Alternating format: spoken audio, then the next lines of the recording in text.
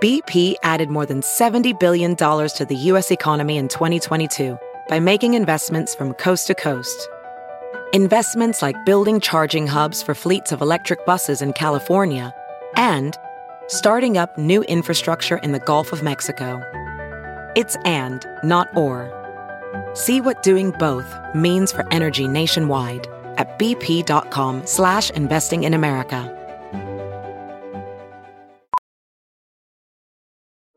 Welding instructor Alex DeClaire knows firsthand how VR training platforms like ForgeFX can help meet the demand for skilled workers. Anywhere you go look, there's going to be a shortage of welders. VR training can help welding students learn the skills they need to begin and advance in their career. The beauty of virtual reality is it simulates that exact muscle memory that they need. Explore more stories like Alex's at meta.com/metaverseimpact.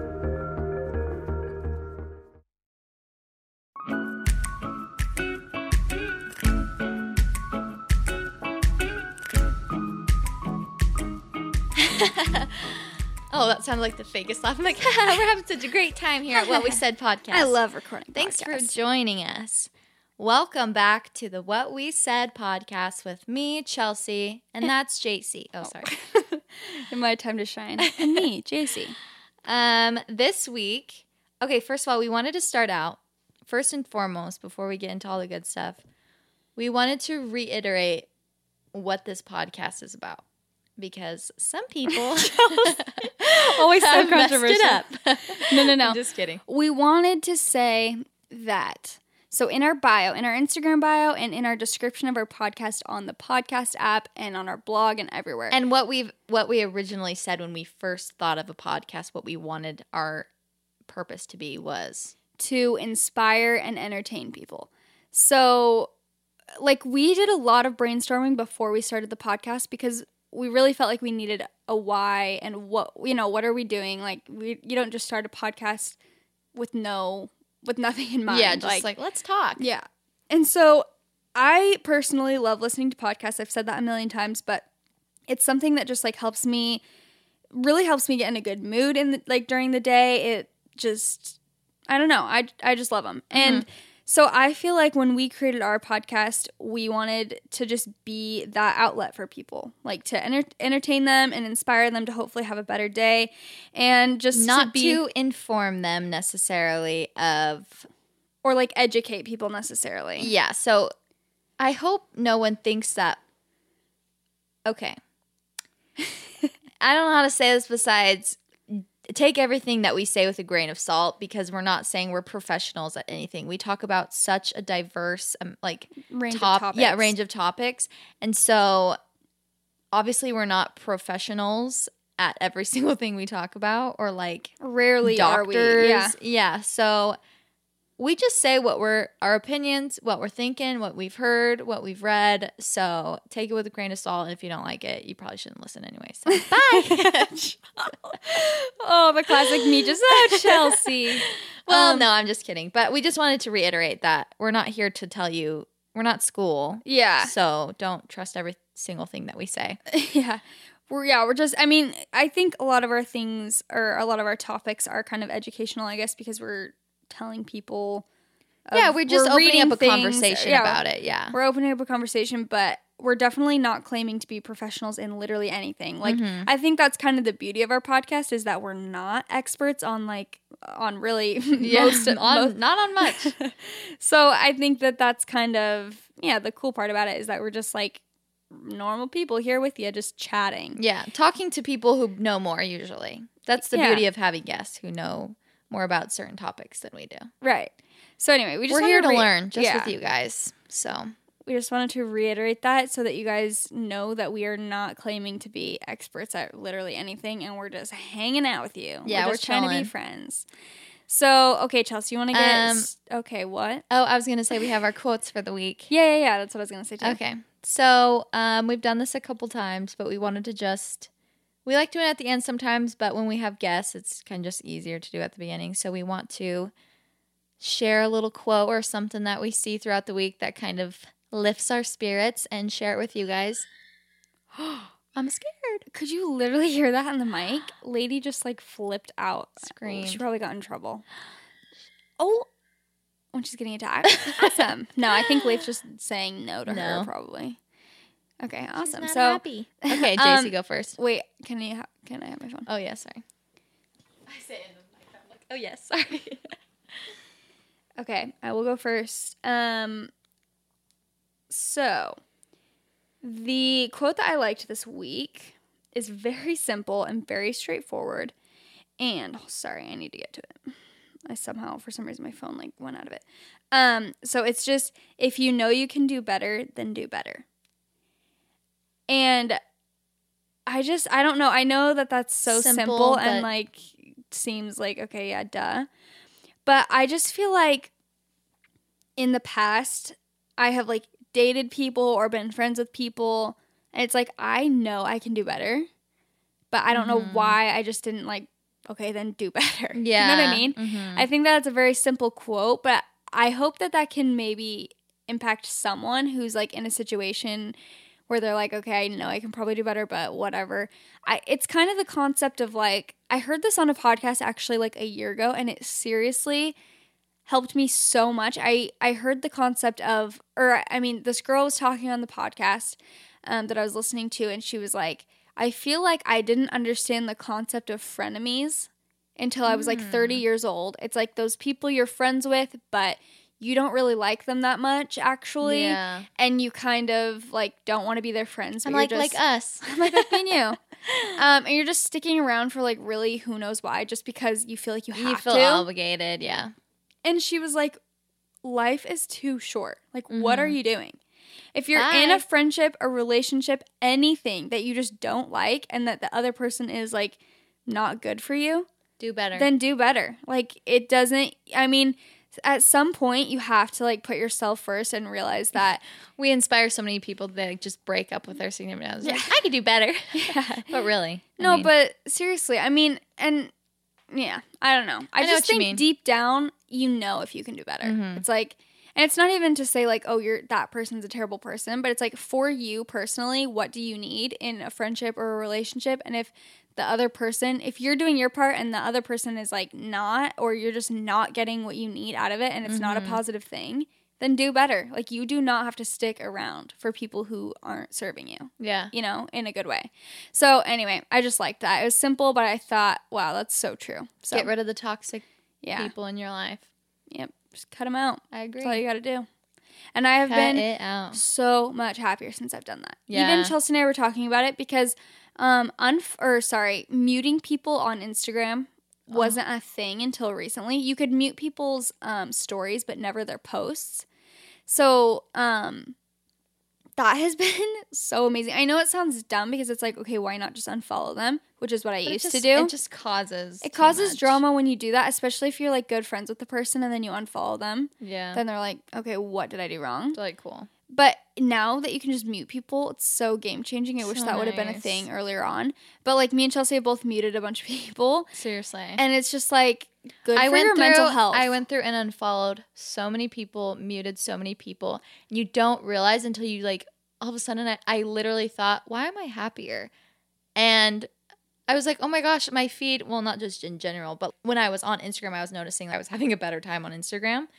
And I noticed it was because I had muted so many people and unfollowed people that just weren't serving me and weren't inspiring me and were kind of just, I don't know, making me not feel good. Yeah. And it's not even like those people are horrible people who are posting negative things. It's just, if there is any element to someone where you're comparing yourself or not feeling good about whatever, just mute them for a little while. Yeah. There's nothing wrong with that at all. I just think it's good for your mental health to be surrounded by positive people all around. Mm-hmm. And like, it's good to know that you can control that and you can control your experience on all social media channels. So now that there's like, I feel like there's no excuse to get on Instagram and be like, oh, I just hate following this person. It gives me such bad vibes. It's like, okay, either unfollow them or mute them because that's a thing you can do and that's something you can control, and it's very important to do that if you need to do that. Oh yeah. So anyway, I think didn't know that was is a thing until a couple weeks ago, and I did it and I was like, oh my gosh, this is the best. Yeah. And you can also do that on Twitter. You can mute people on Twitter. Yeah. Which I've done. I've done lots of times. Even just for a little bit, even if you just need a break for a little bit. Okay, so my quote is, a year from now, you'll be glad you started today. Ooh, I love that. And I've had so many things I've thought about that, and then a year later, I'm like, shoot. So I got this app to like learn a different language, and I wanted to learn French so bad. This was like probably in February, I think. Mm-hmm. And I bought this app, and it was a good amount of money. Like I bought a whole year worth to learn how to speak any language you want. So I did French, and I was like so consistent at it. And I remember I kept telling myself that quote every single day. A year from now, I'll be able to speak decently good French. And then You stopped. Awesome. And then, yeah, three months later, I like just kind of stopped, and I had gone to a good point where my accent was getting a little better, and I was super proud of myself. And then I stopped, and a month later I realized, and I thought of that quote, and I was like, okay, I gotta start doing it again. I always think of that concept when about working out. Yes. I'm like, a year from now, I will be so happy that I started right now. Even if it hurts so bad and Yes. you're so sore, like I just think about a year from now. Think about a year ago.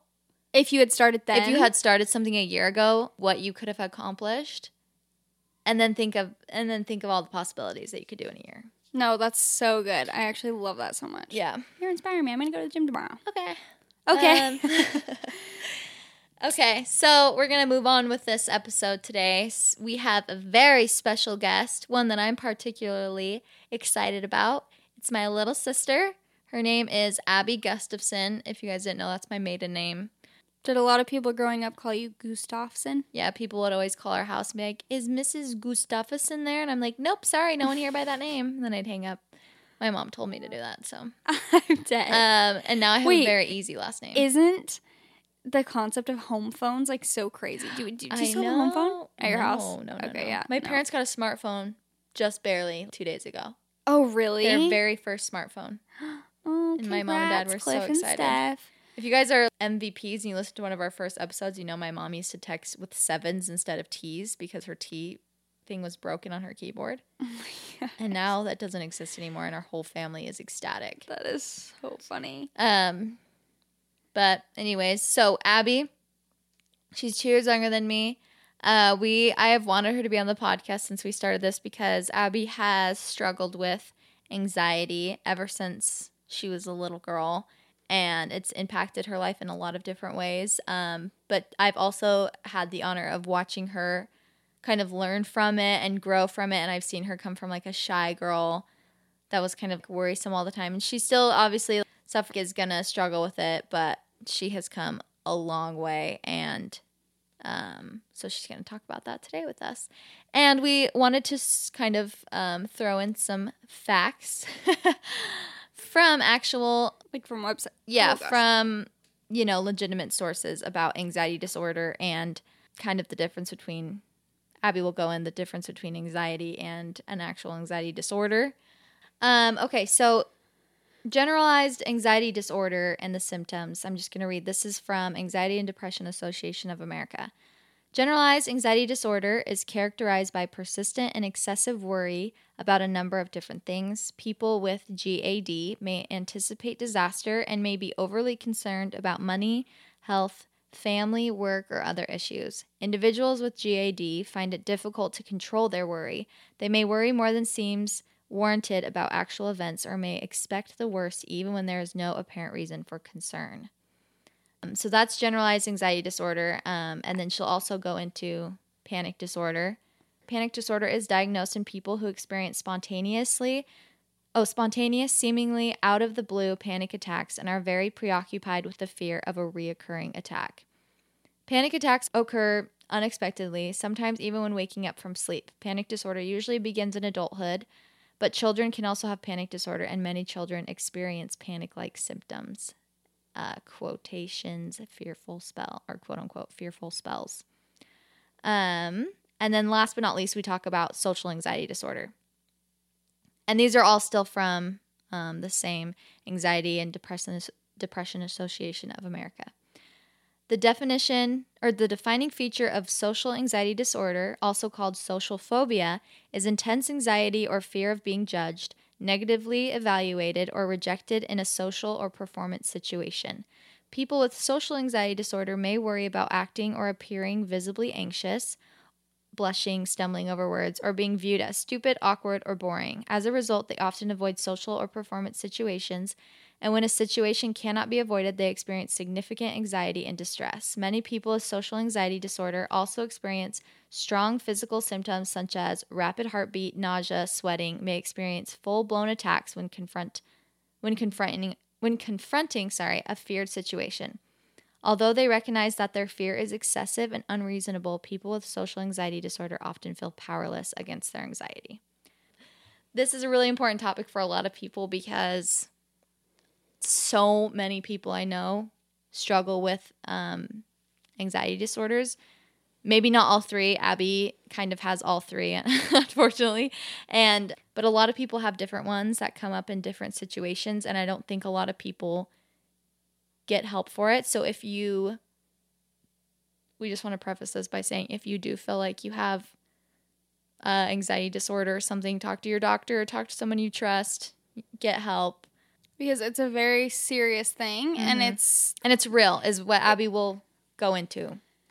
Yeah, and I thought it was really cool just to hear her experience with it because I had no idea that it could be that severe and that it was that severe for her. Mm-hmm. And anyway, I mean, you guys will hear everything, but I just think that it's something, I mean, mental health is getting a lot more, what's the word I'm looking for? It's just not as taboo as it used to be, Yeah. I think, which is amazing. I think it's cool that there's been so much awareness being brought to it recently in the past few years with social media. I think that's really cool. So hopefully, yeah, we're just adding to that. Yes. So without further ado, here's Abbey. Ready? 1, 2, 3, 4. Okay, you guys. We're here with our special guest. This is my baby sis, Abbey Gustafson. For those of you who don't know, that's my maiden name. Say it fast 10 times. I dare you. Go. Are you telling me to? I'm so scared of me. Silent in fear. Scary. Abbey, how old are you? I am 21 years old. 21 years old, and she's getting over a sore throat or something, right? Or what? I Yep. don't know what, even. No, I don't know lost either. her voice. I had an allergic reaction and it hurt my throat. Oh, to what? So, don't know. That's what's frustrating.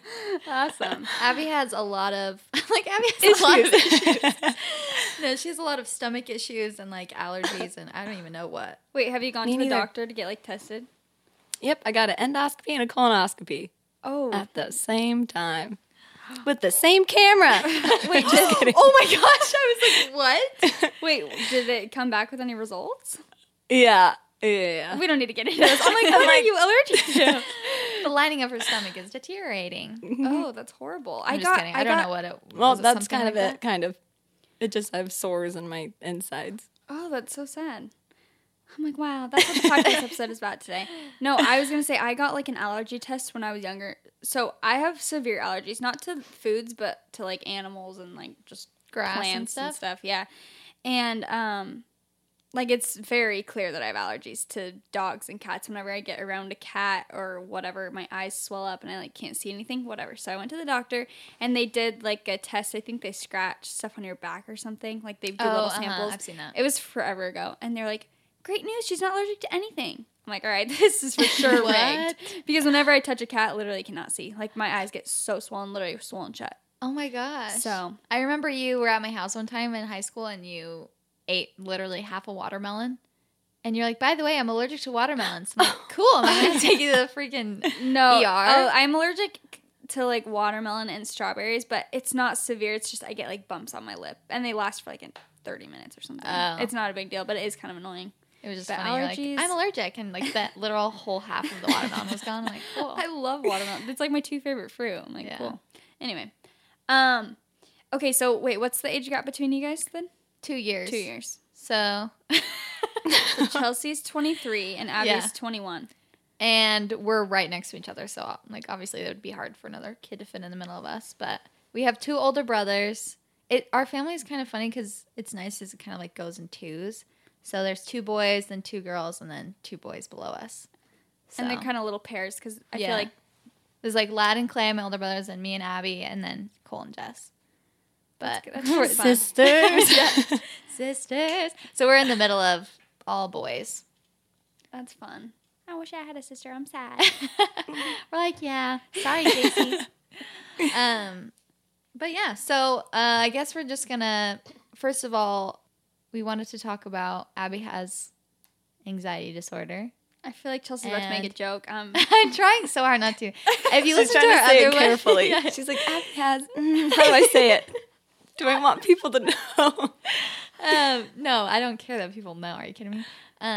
Chelsea's a very sarcastic person. As we've mentioned before, her whole family is very sarcastic. Yeah, it's really hard for. So both of us, before probably. we started this episode, I said, I have a feeling this is going to be very hard for us to not make jokes all the time. Well, for you guys to not Yeah, make if you jokes. listen to our Q&A episode, I was answering how we make jokes about literally everything, and it's very rare that we're like sentimental and show our Serious. feelings. Yeah. My mom is really good at it, but Yeah. my dad and like all my brothers, since we're surrounded by brothers, I feel like me and Abby just toughed it out our entire lives, and so we kind of It's a defense mechanism. yeah, it really is though, and so it's hard for like our family. But when we do, it's hard for our family to like express emotions. But when we do, it's like water. It's like crazy, Yeah. overly We're emotional. all sobbing. Yeah, it's like Nick was there one time and he's like, "This is weird." He's like, everyone's crying. Like my dad, my older brothers, everyone's sobbing. But anyway, so we grew up. Did we fight a lot when we were little? I don't remember. Yes. I don't remember fighting like crazy, but I remember I was terrified of Abby, even though I'm the older sister. Physically, I think she was more emotionally terrified of me. Because I would do something to Abby to make her mad, and she would like get these angry eyes. And she has really beautiful, curly, big hair, and especially when she was little, just kind of wild. So she would like get this look in her eye, and I'm like, I'm screwed. And I just run up to my room, lock the door. And I remember I would chase you on all fours up the stairs. Yeah, like as a fast as I freaking can. horror Like a movie. lion. Yeah, You but guys could not be, well, I think you actually do look similar, but yeah. I think it's mostly the hair that could not be more opposite. I know. Oh, here's the other thing is growing up. So Abby has like olive skin, tan, and I'm not kidding. Well, obviously, if you go on our Instagram, you'll see a picture because we'll post a picture of her. But she has like curly hair, like Ringlets. Yeah, like ringlets hair, and my hair is pin straight, Stick straight. like cannot hold a curl to save its life. And so I was a very ugly baby, and Abby was a beautiful baby. And so my mom would take us around, and Abby had curly hair, and she was little. So just imagine this like tan, curly-headed baby, and then me. I had no hair till I was like 5, and I was fat and white, pasty skin. And what's we'd wrong be with sitting, pasty skin? I'm like ugly pasty skin. No, and so we'd be sitting next to each other, be like, oh, your little daughter is so beautiful. Look at that hair. And then be like, and your son is cute too. And mom's like, oh, they're both girls. I'm sure people are just like, oh, wow, have fun with that. But anyways, so we're like similar, but not. Like we have similar interests and similar humor, but in a lot of ways we're very different. Yeah. I'm like, actually, we're exactly the same. Now that I'm thinking about it.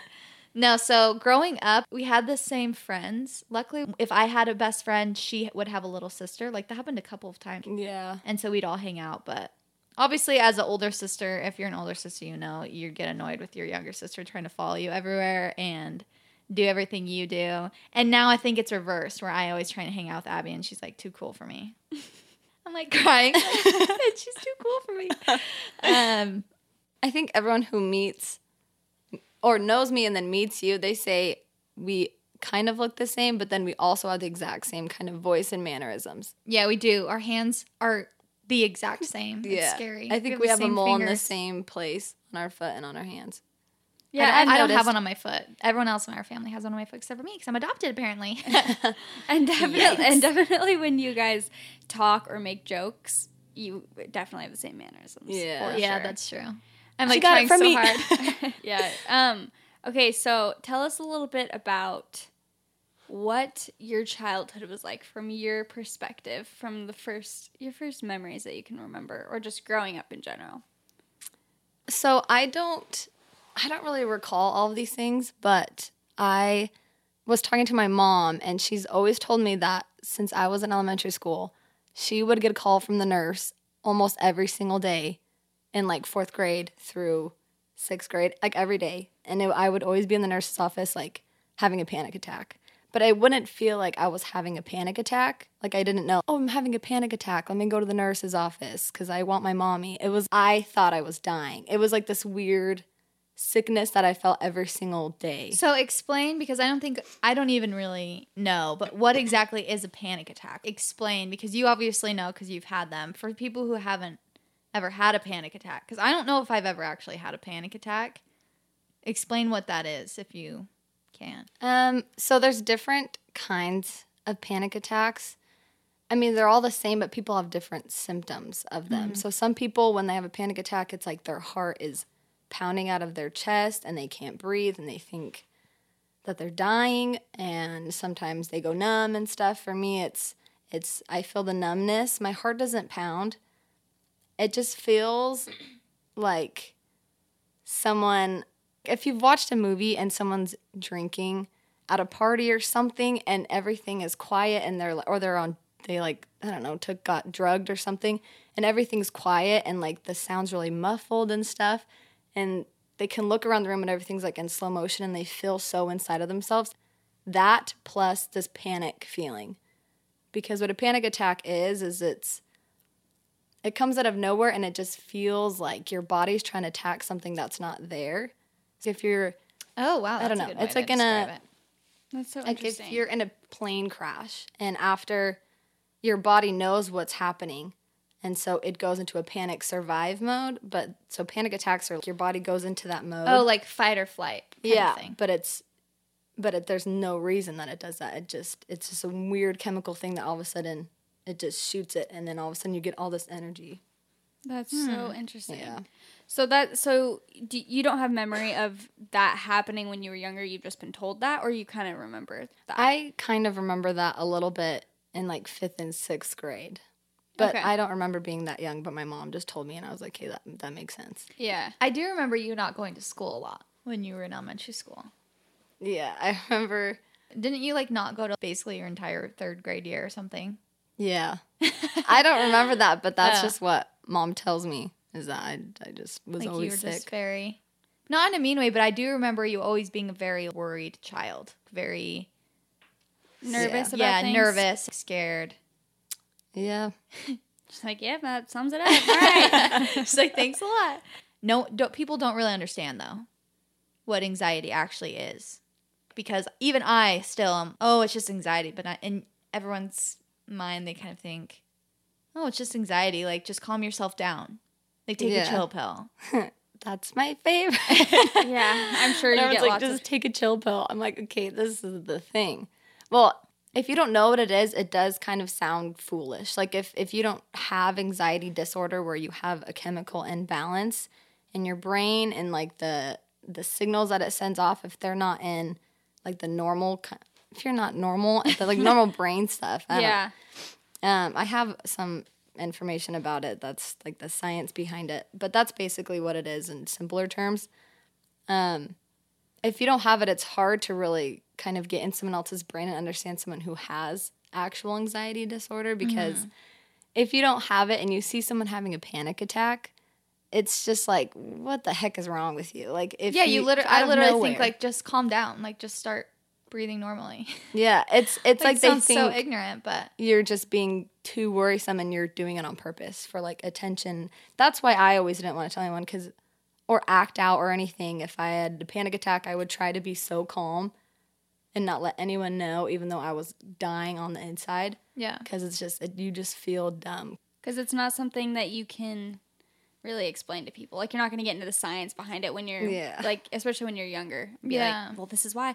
So, wait. When did you, I don't know if I'm jumping too far ahead, but when did you get diagnosed, or, like, when did you actually figure out that this was anxiety? Did your mom know that it was anxiety when you were young, or how did you figure that out? So our grandma, Our mom's mom. our mom's mom, yeah, she has anxiety, and I think hers is worse than mine and my mom's too.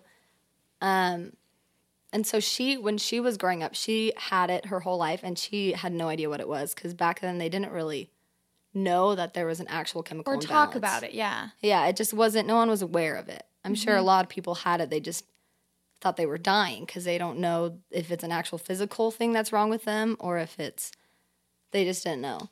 And so my grandma always thought she was dying. And she's like, I feel so sick. Like, I literally can't get out of bed. And I'm not making this up. And so she felt so awful because she was like, no one gets it. And then doctors would be like, no, you're fine. You're fine. There's nothing wrong with you. And she's like, okay, well, what the heck's wrong with me, you know? Yeah, I remember my mom saying something that when she was growing up, and she would remember her mom, she'd be like, I didn't know. I just remember my mom being in bed and me being like, I don't know if she's going to live. Yeah. She's acting like she's dying. Like, I don't know if I'm going to see her again. But she was physically fine. I mean, to a degree. Well, yeah, she didn't have like she didn't have some crazy illness. disease. But Like, so she kind of started doing research about anxiety, or like she started looking up things. I don't remember exactly what she told me once. I don't remember exactly what she said. She just said she was reading in a magazine or something once, and it was like one sentence, and she's like, wait, I think that's what I have. And so she started doing research, and then she's now read lots of books and other things about anxiety. So she told my mom what it was, because my mom had a little bit of anxiety. And then my mom told me. So since I was in like 7th grade, my mom has told me that she thinks I have anxiety. Okay. Yeah, but it wasn't till like, I don't know, 3 years ago where I was at the doctor's and they were like, yeah, you have anxiety. So you knew when Clearly. you were 13 that you had this disorder called anxiety, that you didn't feel as crazy. Yeah, so that's the thing that was the hardest, I think, is because I always felt, because everyone would call me little anxiety girl and like call me weak and a baby and stuff like that, and I would feel so bad because... You mean your family? Yeah. No, really, our family did call her anxiety. Well, because if you don't understand it, you're probably just like, Kate, you're a baby. Yeah, and no Suck one it else up. in my family has it except for my mom and Abbey. And so, I mean, maybe they do, but they definitely aren't going to show it in our family because They will get attacked. yeah, they've seen it happen to Abbey, so they are masking it. Okay, so in 4th grade, this is so dumb sounding. So my friend, we were playing the recorders and we were doing a concert. Oh, we all remember the recorders. And she... Did you play recorders in Yeah. 4th grade. school? Yes. Oh So my gosh. funny. And you could play different songs with like... Yeah, Yeah. literally 4 notes. Yeah. We were playing the recorder and my friend who's right by me, she passed out and kind of like had a little seizure on the floor. Oh. And we were standing up. This was a big deal for me because I'm in 4th grade. It's just scary to see your friend right by you pass out and like kind of start seizuring on the floor a little bit. Yeah. And so from that point on, standing up and singing or performing in any way, standing up was like a trigger for me that I still to this day, I cannot help but feel this panic when I stand up to do anything, like to sing or to perform or to even public speak for the first few seconds. My mind automatically goes into this place and like of sheer panic. And so, but I love singing. And so I refuse to let that, I don't know, stand in my way. So when I get to 7th grade, fast forward, and I joined choir because I wanted to sing. I like singing.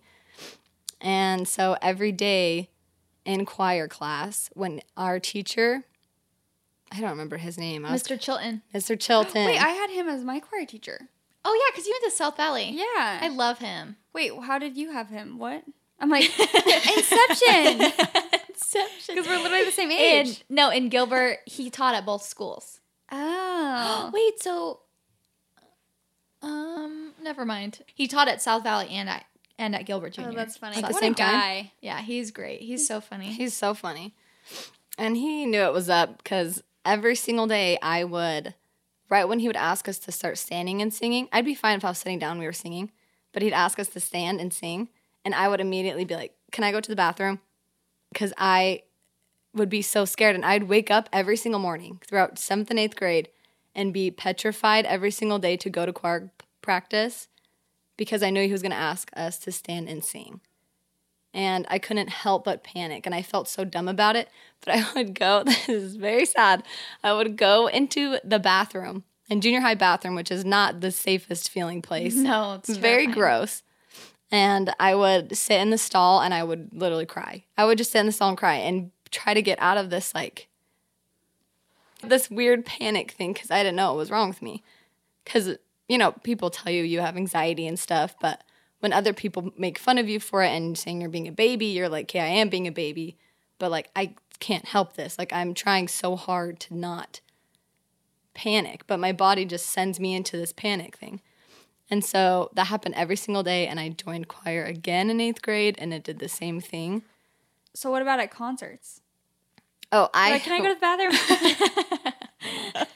bathroom?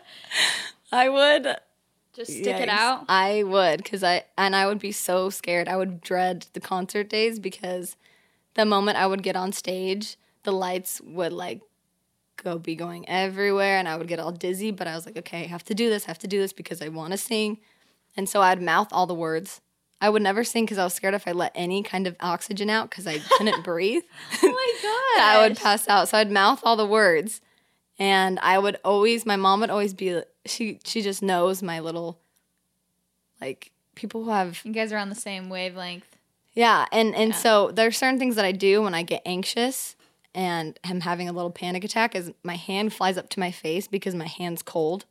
And so I put my hand on my face because it feels good, because I get really hot. Or I would bend my knees because I was scared I was going to pass out because I would feel like I was going to pass out. It wasn't just like I was scared I was going to. I would feel like you were blacking. Symptoms, yeah. Yeah. So you really do feel it.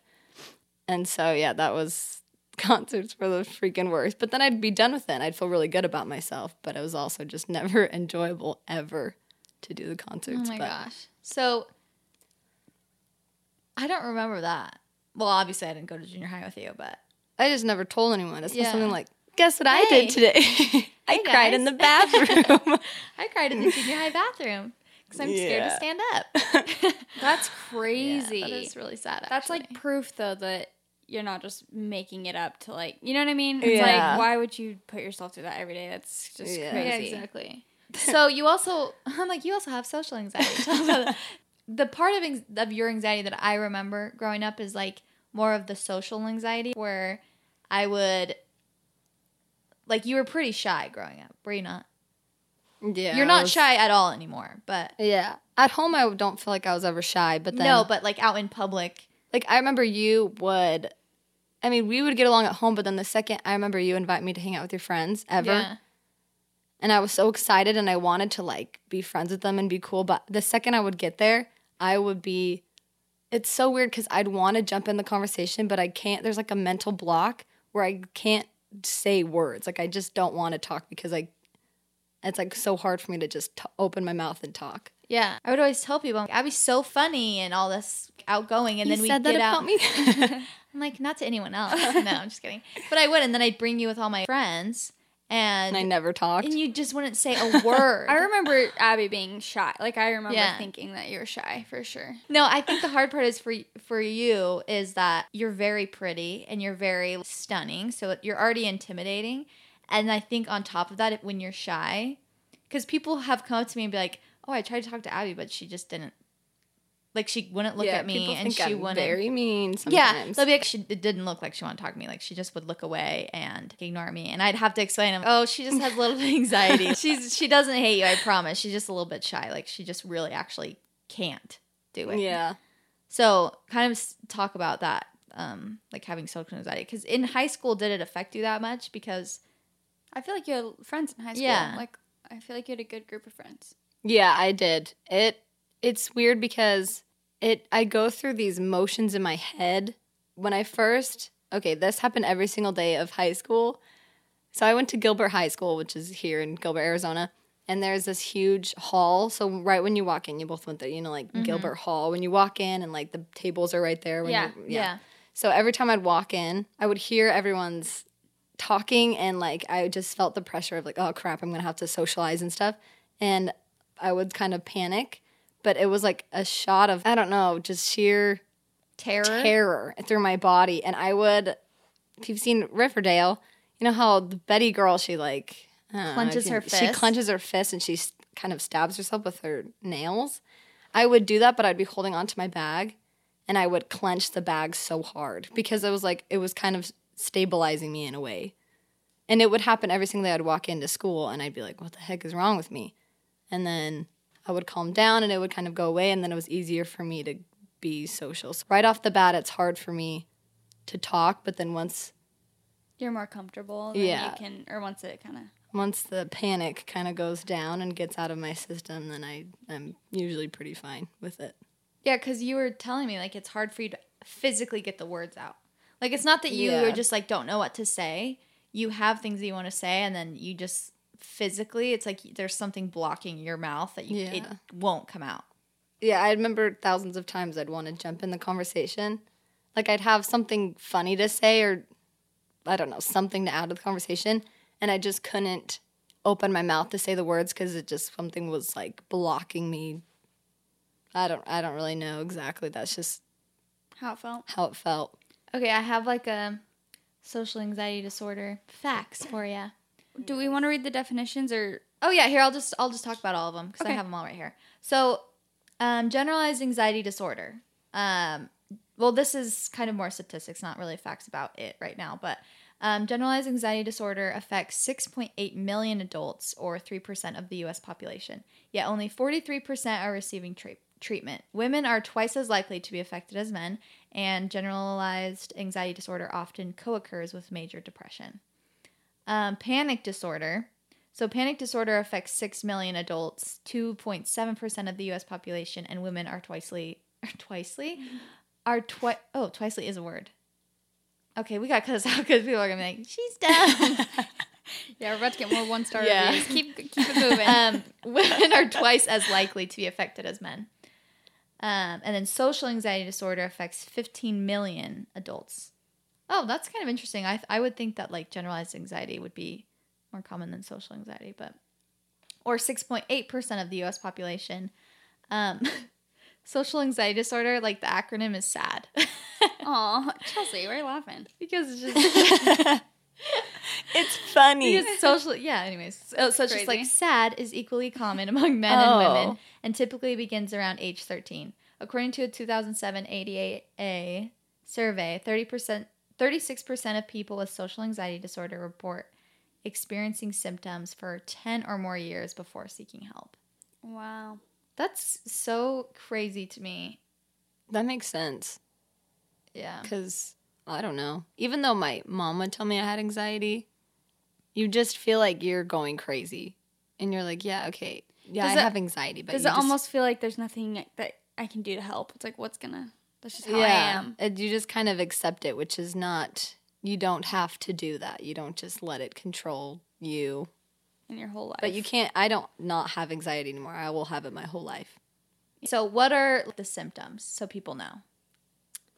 Okay, so this is some of the symptoms for all anxiety disorders because they all share the same general symptoms. So they're just bullet points. I'm just going to read the bullet points. Panic, fear, and uneasiness, sleep problems, not being able to stay calm and still. And for that one, if you definitely do that. Yeah. You're always fidgeting. And people, I don't think I have ADHD. I think that's just I have anxiety, and so I feel like the world is moving so fast around me for some reason all the time, and so I feel like I have to move or else I'm going to get sucked into it or something. It's weird. Chelsea just looks at me. Chelsea looks at me like so alarmed. She's like... We're cold, sweaty, numb, or tingling hands or feet, shortness of breath, heart palpitations, dry mouth, nausea, tense muscles, and dizziness. So those are the symptoms, kind of just general symptoms for all of the different... Like, that's kind of what anxiety is, right? And then... Are you okay? Yeah. No, yeah, that's the general symptoms for all of the different anxiety disorders. So whether it's social or... panic or anything, those are the general things that you feel. Okay. So I remember, my mom also has anxiety, so she was telling me this story about how, well, she also says that the reason she thinks Abbey has anxiety is because after she was born is when she had a lot of anxiety. Chelsea. Like after, Chelsea. Mom, Sorry, yeah. No, I didn't mean Chelsea. I meant your mom had a lot of anxiety. My mom had a lot of anxiety. Well, me and Abby's mom. After giving birth. Yeah, after giving birth to Abbey. Because, so she's always like, I think that's why Abbey has had such bad anxiety. But she would say that she would take us on walks. So she would, like, put Abbey in her stroller and put me and my brothers, like, on scooters and bikes or whatever. And she would start to walk outside, like, on this walk, so we're all excited. And then she said 10 steps into it, she would have to, like, have diarrhea. Like she would like have a panic attack and kind of like feel like she has to go diarrhea really bad, and she like go inside like every single time that she would try and take us on a walk or something, or go out with us to the store. She said she would take us to the store. She was so afraid she was gonna die while she was out with us, and we were just gonna be left there, like these 4 kids just like alone, and she would just die somewhere, that she could never take us out anywhere. She was always terrified, and she would try, and she would push us around in the cart, and then all of a sudden her face would go numb, and she'd have to go to the bathroom really bad, and she'd have like a panic attack, so she'd just have to leave. Oh my goodness. And she's like, I would take you, like we'd go 10 steps on the walk, and I'd be like, okay guys, we have to go back, and all of us would be like, oh man, I thought you were going to take us on a walk. Like we'd all mad, like, come on, Mom. We're going to ride our bikes. Oh my gosh. Yeah. That's intense. Yeah. Kind of tell us about after, because you're 21 now, so you've been out of high school for a couple years, and you've had some experiences since then. So how is like in your adult life? I feel like we didn't talk about your friend. Like I said, you did have good friends in high school. So was it hard for you to like make those friends, or do you feel like you just have to be around people a lot and then you get comfortable, or what? How did that work? That's still something that I am so bad at, is making friends, especially girlfriends, because I'm friendly. I'm really nice, and I'm not judgmental at all.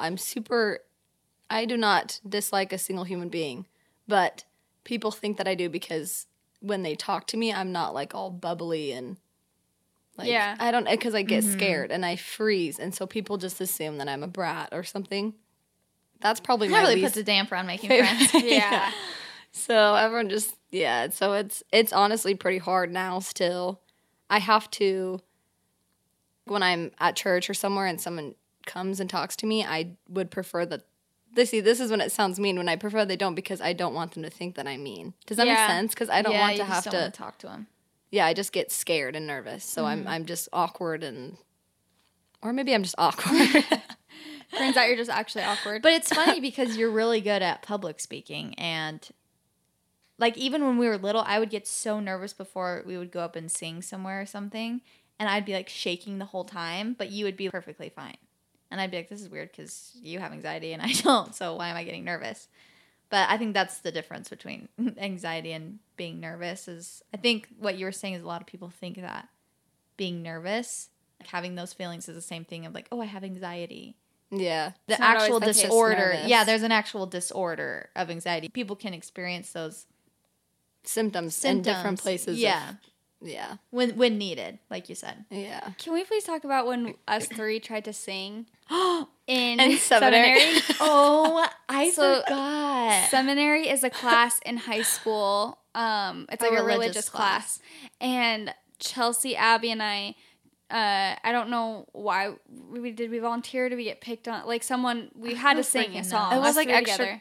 It was like the final or something. We had to do something. Oh yeah, it was the final, wasn't it? I don't we sang know. in 2 different of the classes. We sang in 3 of the classes, and we didn't. You do guys, good on any of it them. was like when I think back to that moment, I'm like, are you kidding me? There's it was no way. humiliating. So, let's tell them what happened. So we wanted to sing a song. I was gonna play guitar. JC and Abby and I were gonna sing. And Abby was holding the paper for us, which really set us off because we get up the first class. Okay, there was 4 different classes happening or 3 different classes happening at the same time in the same building. So we were going to go to each one and do it. And we get up for the first one. Abby's holding the paper and she's shaking, and the paper is like visibly shaking. We can't read the words. We're all so nervous. So we start singing, and we start dying laughing because it was so funny that Abby's like, the paper was going. I can't play the guitar because my fingers. I think were we're just shaking people that so can't bad. take something so seriously altogether. So it was just funny. It was a horrible It combination. was horrible. But the thing is, like when we practiced, I thought it sounded like great. Yeah, it was good. And we were like, oh, this is gonna be awesome. And then we got up, and Abby's hand was shaking. We couldn't read the words. Chelsea couldn't play guitar, so we just started laughing because what else are you gonna do? Yeah. And then the thing is, we laughed in every single class, didn't we? Did it get better? No. I think it either got progressively worse or progressively better because in one of them we were laughing so hard. I didn't do it. We just had to sit down halfway through. Like we did not finish the song. Very defeating. And then moment. the second one we lasted even a little bit longer. And then the last time we were like, you guys, before we go in here, we cannot laugh. But sure enough, we laughed. I think we made it through the last one. Yeah. But it wasn't good. But it's that thing where you just can't sing that song stop now. laughing. Yeah. Like, I don't know what came over us, but we're like, we couldn't. And once one of us so started, bad. it was just game over. It was so embarrassing. And Yeah. everyone, It really was people really embarrassing. thought it was funny, I think, but we were just like, okay, there's no way that we... I think the teachers were super annoyed with us. Yeah, They just thought we were guys, tyrants. get It's it like a together. gospel Yeah. song, and we're like laughing through it. Yeah, it was Come Thou Fount, and I think that's like a pretty universal song. Yeah. And we're like, Come Thou Fount, and then we I just remember crack up. me and JC both blame it on Chelsea. Do you remember saying that? We're both like, Chelsea, like it's I her know. fault that Because she wouldn't I'm play shaking. guitar. I And know. so we'd be like, yeah. we would just Anyway. blame it on her because it was the most comfortable thing to do in I'm that like, situation. when that theme has continued, and every time something goes bad in the podcast, JC goes, Chelsea. The classic. Anyway. Yeah, anyways. So I guess sometimes you do get nervous in public, Abby, because you were shaking. Yeah, gotcha. I'm not perfect. Anyways, sorry, we jumped back for a little bit, but go on to your experiences after high school and kind of am I wrong that that's kind of when it was like the worst, or? I think so, because I never wanted to accept the fact that I actually had anxiety because, I don't know, it's like embarrassing. And I've told people in my life that I have anxiety, and I instantly know what they think is that, okay, it's not real. Like, and people have told me that to my face, and nothing feels worse than that because I hate being selfish. And so I feel like because I have these things that make me feel selfish because I don't know, I go into myself, and I don't want to go into myself, but I physically can't help it. And so when people tell me that it's not like real or that I'm just being dramatic, it hurts me because I know that people in other places in the world are struggling with real physical things like deaths in the family or like they don't have food on the table. So I never want to complain about anxiety because it's in my freaking head. It's my fault. And so I think that's why I was struggling with anxiety so bad, because I blamed myself so much on why I felt so crappy that I had it. Yeah, you feel and like I felt guilty. dumb. Yeah. Well, and it's like Chelsea was saying in your episode where you talked about your eating disorder, kind of the similar thing where you're like, you had a problem, clearly, like there was an issue, but you almost, you felt selfish. I remember you saying you felt selfish because you're like, there are people who have these hard problems, like you just said, and I'm over here, like, Complaining about this little thing. But it is when it's in your head and when it's this real thing to you, it's like, there is an issue and it does need to be, like, Addressed. taken care of and Yeah. addressed. So it makes sense. Yeah, that's a completely real emotion I think a lot of people feel when they have their problems. It's like, oh, it's not that bad. It's like, that is a good way to get out of your head, but at the same time, you have to address it and help yourself. Well, I just saw this quote, which I kind of liked. I liked and disliked for different reasons, but it was something about the quote that you always hear, like, someone always has it worse. And the quote that I read was saying, that's not always, like, a good thing to think, because you do have problems that, like I said, need to be addressed, and, like, they are real. So it's almost Makes you feel, like, discounting. insignificant. Yeah, it makes you feel insignificant, and, like, you're just discounting, okay, I shouldn't think about any of my problems because people have it worse. It's like, well, yeah, it's probably true, but also, yeah, you do have everyone has real problems, and you shouldn't feel selfish for, like, wanting to take care of them. So after I graduated, I had like a few months where I was fine because I tended to distract myself with parties and things that I didn't have to really think. I just kind of went numb, I guess, because anxiety does like lead to depression because you're so in your head and you can't get out of it. And I never really accepted the fact that I had anxiety and wanted to help myself because I felt dumb about it. But I decided to go on an LDS mission, which you guys have explained what that is. Yeah, multiple people have mentioned it, but it's a 2-year, well, for girls, it's 18 months mission for our church that you basically go and serve. And, Preach you the went on gospel. one, so I don't know how to explain it better than that, but... Yeah, so I had to take a test thing about if I was like mentally stable enough to go. And I remember I felt like I wasn't like okay enough to go. What kind of test? It's a just literal like- thing you're writing out, or someone's talking to you? It's like Like an someone's talking to evaluation? you, like an evaluation. And I was fine. We're like, hey, you're fine. And I felt okay.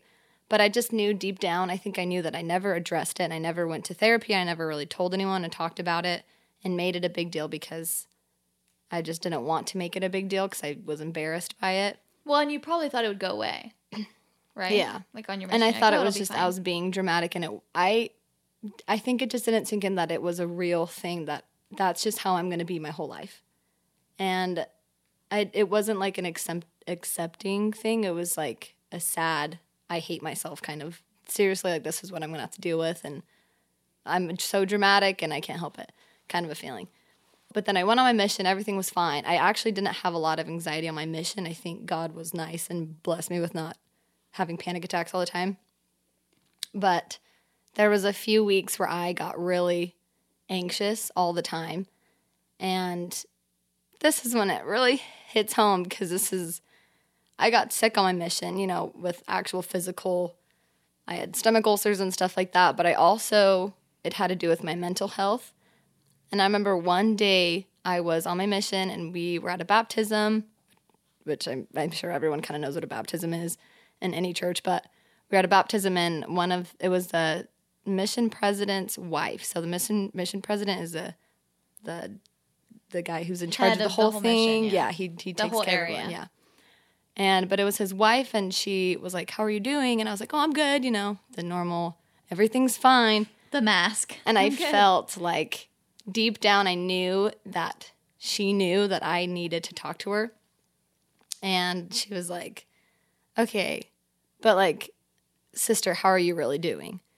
And I had a companion at the time, shout out to my companion, and she kind of told her some of the things that was going on and stuff because I wasn't going to say it because I didn't want to make it a big deal. What things were going on?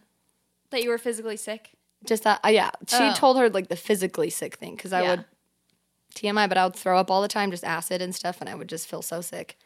And so she told her all of that, and then I remember the mission president's wife, her name is Sister Smart, she looked at me and she said, "Do you have anxiety?" And it's funny because my companion never even mentioned anxiety, and neither did I, and I never told her really at all ever mentioned the word anxiety, but she asked me that, and I just kind of felt like she understood somehow because I always felt like my stomach issues tied into my anxiety because they can't intertwine because I don't know, if your body's constantly fighting something that's not there, it's going to fight something else, which is your insides, not good for you. Well, and your gut is where you hold like a lot of emotional things, I've heard as well. And especially when you get stressed, like your stomach acid reflux, all that kind of stuff. I said, yeah. And then she started sobbing and she was like, "Okay, well, what did you do at home to cope with your anxiety and to like deal with it?" And I told her that I never really took time to, I don't know, focus on it because I always felt like it was a weakness. And I was embarrassed by it because I felt like it really made me weak because people would basically call me weak and a baby. And so I never really felt like I deserved to really help myself and focus on myself. And so I told her all these things that I did to cope with it, which was going to parties and hanging out with people and kind of distracting myself. And I told her I did yoga because I do yoga. And she starts crying even more. And she's like, "I literally do the exact same things. And that's what I did when I was younger." And so I started talking to her more. And I would call her. And that was the first time I ever felt like my anxiety was real. And that it was okay that I had it. And that, now this isn't like I don't know if this is like a church thing, but I like felt like God was like, "It's okay that you have anxiety and you're not weak. It's okay that you're not okay. And it's okay to love yourself and help yourself." And that was the first time that I ever really accepted the fact that I had anxiety and that it was real and that I deserved to get help and that it didn't make me selfish or weak. And the sister, the mission president's wife was like, "Okay, I know that you're strong and I know that you've had this your whole life, I'm assuming. But have you ever, I know you're probably like, okay, I've accepted it and whatever, I'll just deal with it." But she's like, "Have you ever really thought about that you can still be happy And I was never really truly happy, I think, until now that I've dealt with anxiety and that I've accepted it and I don't feel dumb about it or anything, and I'm going to therapy for it now. And then a few days later I got sent home because I just felt, I don't think anyone really knows this part about it, but it was physical stuff and mental health stuff. And there's a bad connotation with coming home early from your mission from mental health. In my head, I had it. Like, I will say that I was kind of not judgy about it, but when other people came home for mental health, you're like, oh, okay. Is that what you mean? Yeah, and it wasn't like a mean way. There's just so many people who came home. You're like, come on, tough it out. Yeah, kind of thing.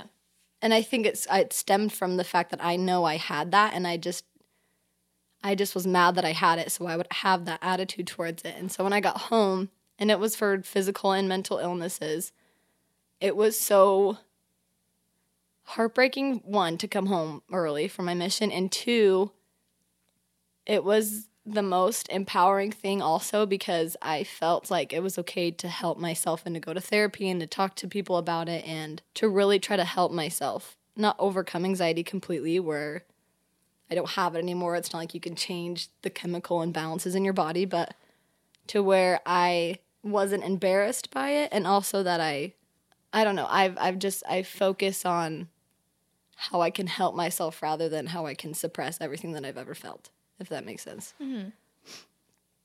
Yeah. So, for people who don't know, like, if people are like, oh, well, why is it a big deal that you come home? Like, for people who aren't LDS or whatever, I don't know. I mean, I guess it isn't a big deal technically if you come home, but like missions are a certain amount of time. So 2 years for guys and 1.5 years for girls.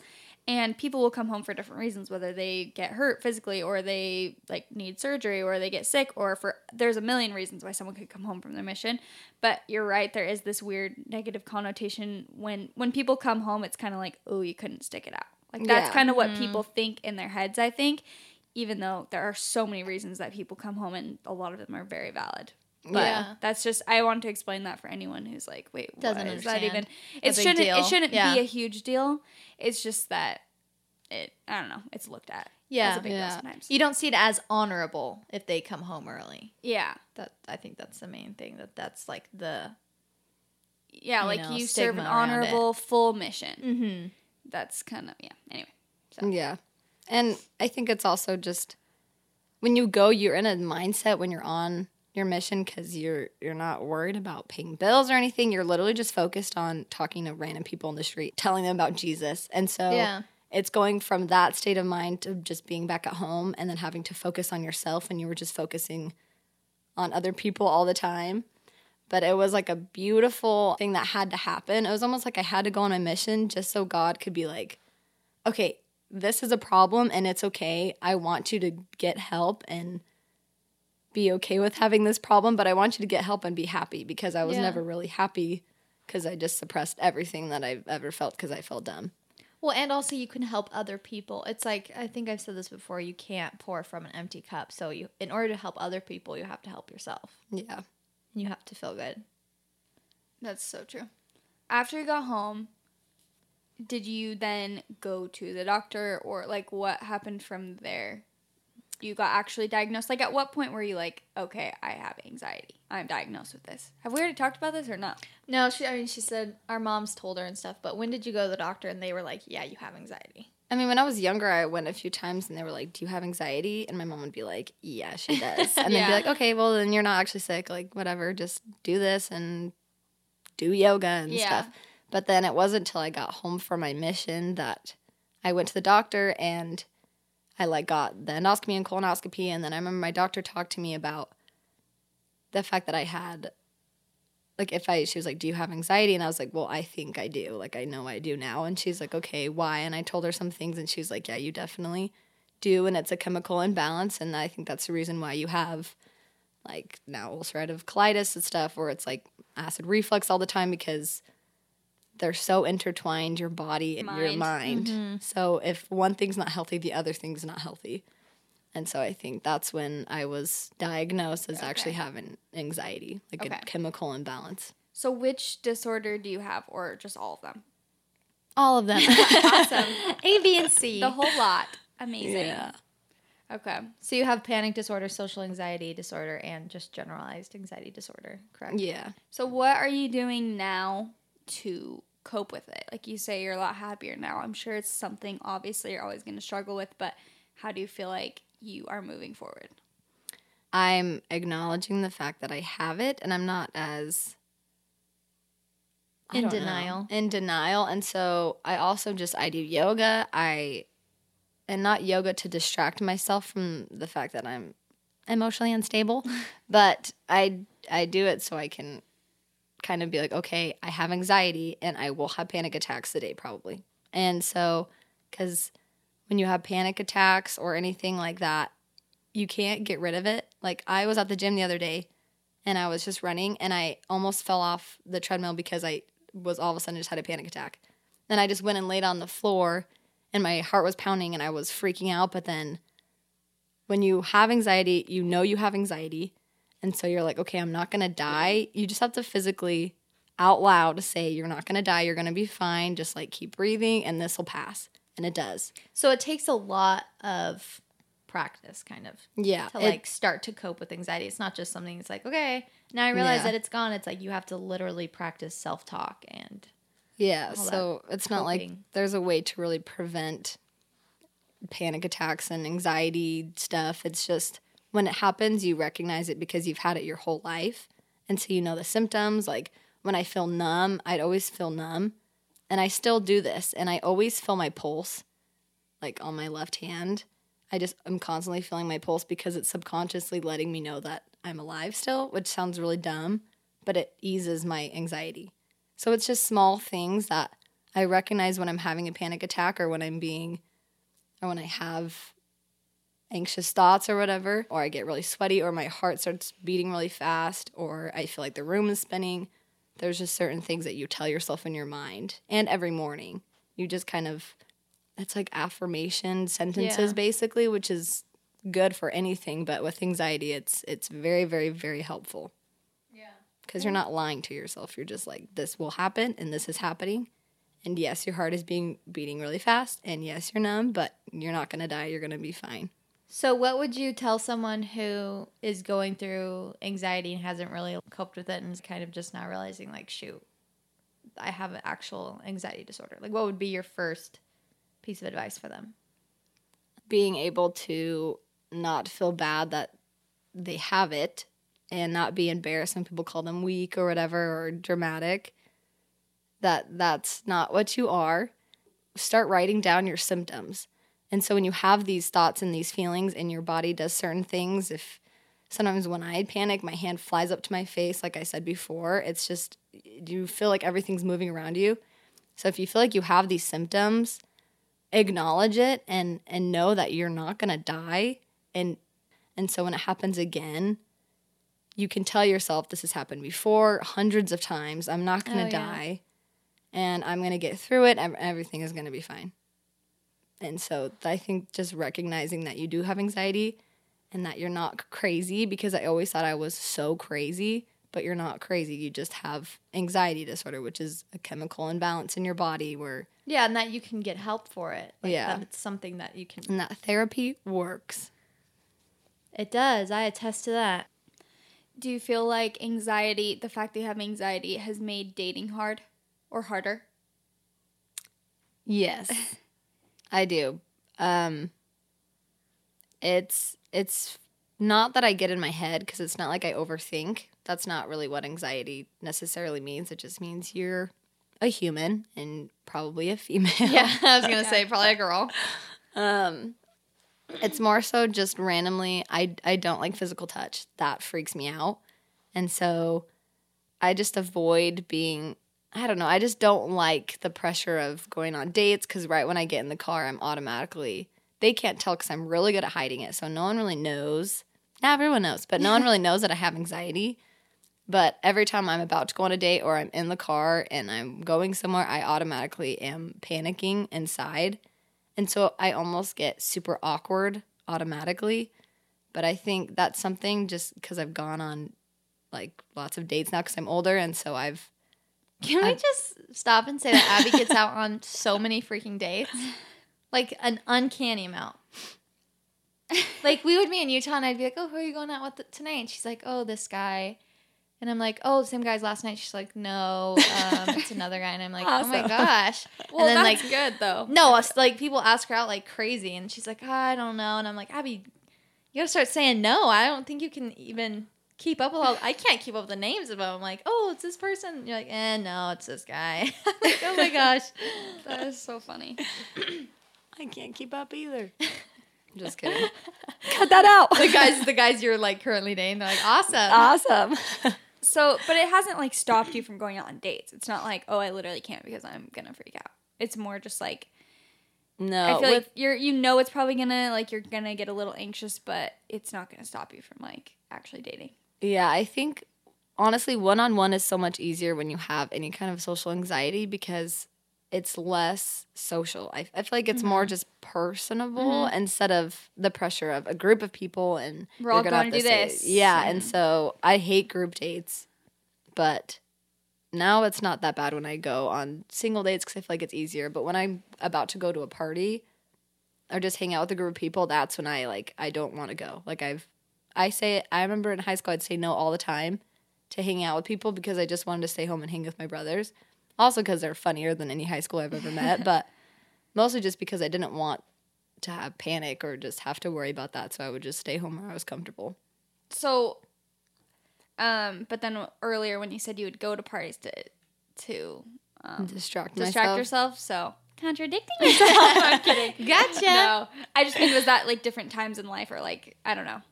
It's mostly just when I would panic before, but then I would go. This was mostly like junior, senior year of high school, where I was like, that's when I really felt embarrassed that I had anxiety because I'm like, I'm high schooler, I shouldn't be feeling like this. Yeah. That's when it's kind of just different times, but that's when I would go to parties all the time. And all my friends can attest to this. I love to party, and I mean, not like, party. Yeah. Not actual real party. But it was distracting because it was fun, and I didn't have to. It was mostly just music. When there was music, I was fine. Yeah. There was like something else going on. Yeah. But when it was like a game night, I wanted to kill myself. I Those remember are inviting awful. you if there's like a group of girls and I'm like, hey, you want to come? You're like, no. I'm out. Yeah, that still you stresses wanted me out. friends. Girls are scary. I feel That you. makes sense. You probably just relate. I'm like, you relate more to boys than men. Well, no, I feel that because you know how people make fun of the girls that are like, I just like boys because they're not drama. Yeah. And other girls are like rolling their eyes. I get that to a point because like we did grow up with so many brothers that I feel like I understand boys more. Yeah. Yeah. And their humor. Because it was just more me and appeals Abby, to you. girls, and like we weren't really that like girlish. I mean, kind of growing up. I was more so girly girl than you were, but I just understand boys more. Yeah. Like I get them. Whereas, well, I don't really get them, but I try to. But I do more so than if I grew up with like a bunch of older sisters or something. Yeah. No, that makes sense. Okay, any last words? Now Abby is going to school to be a yoga teacher. Right?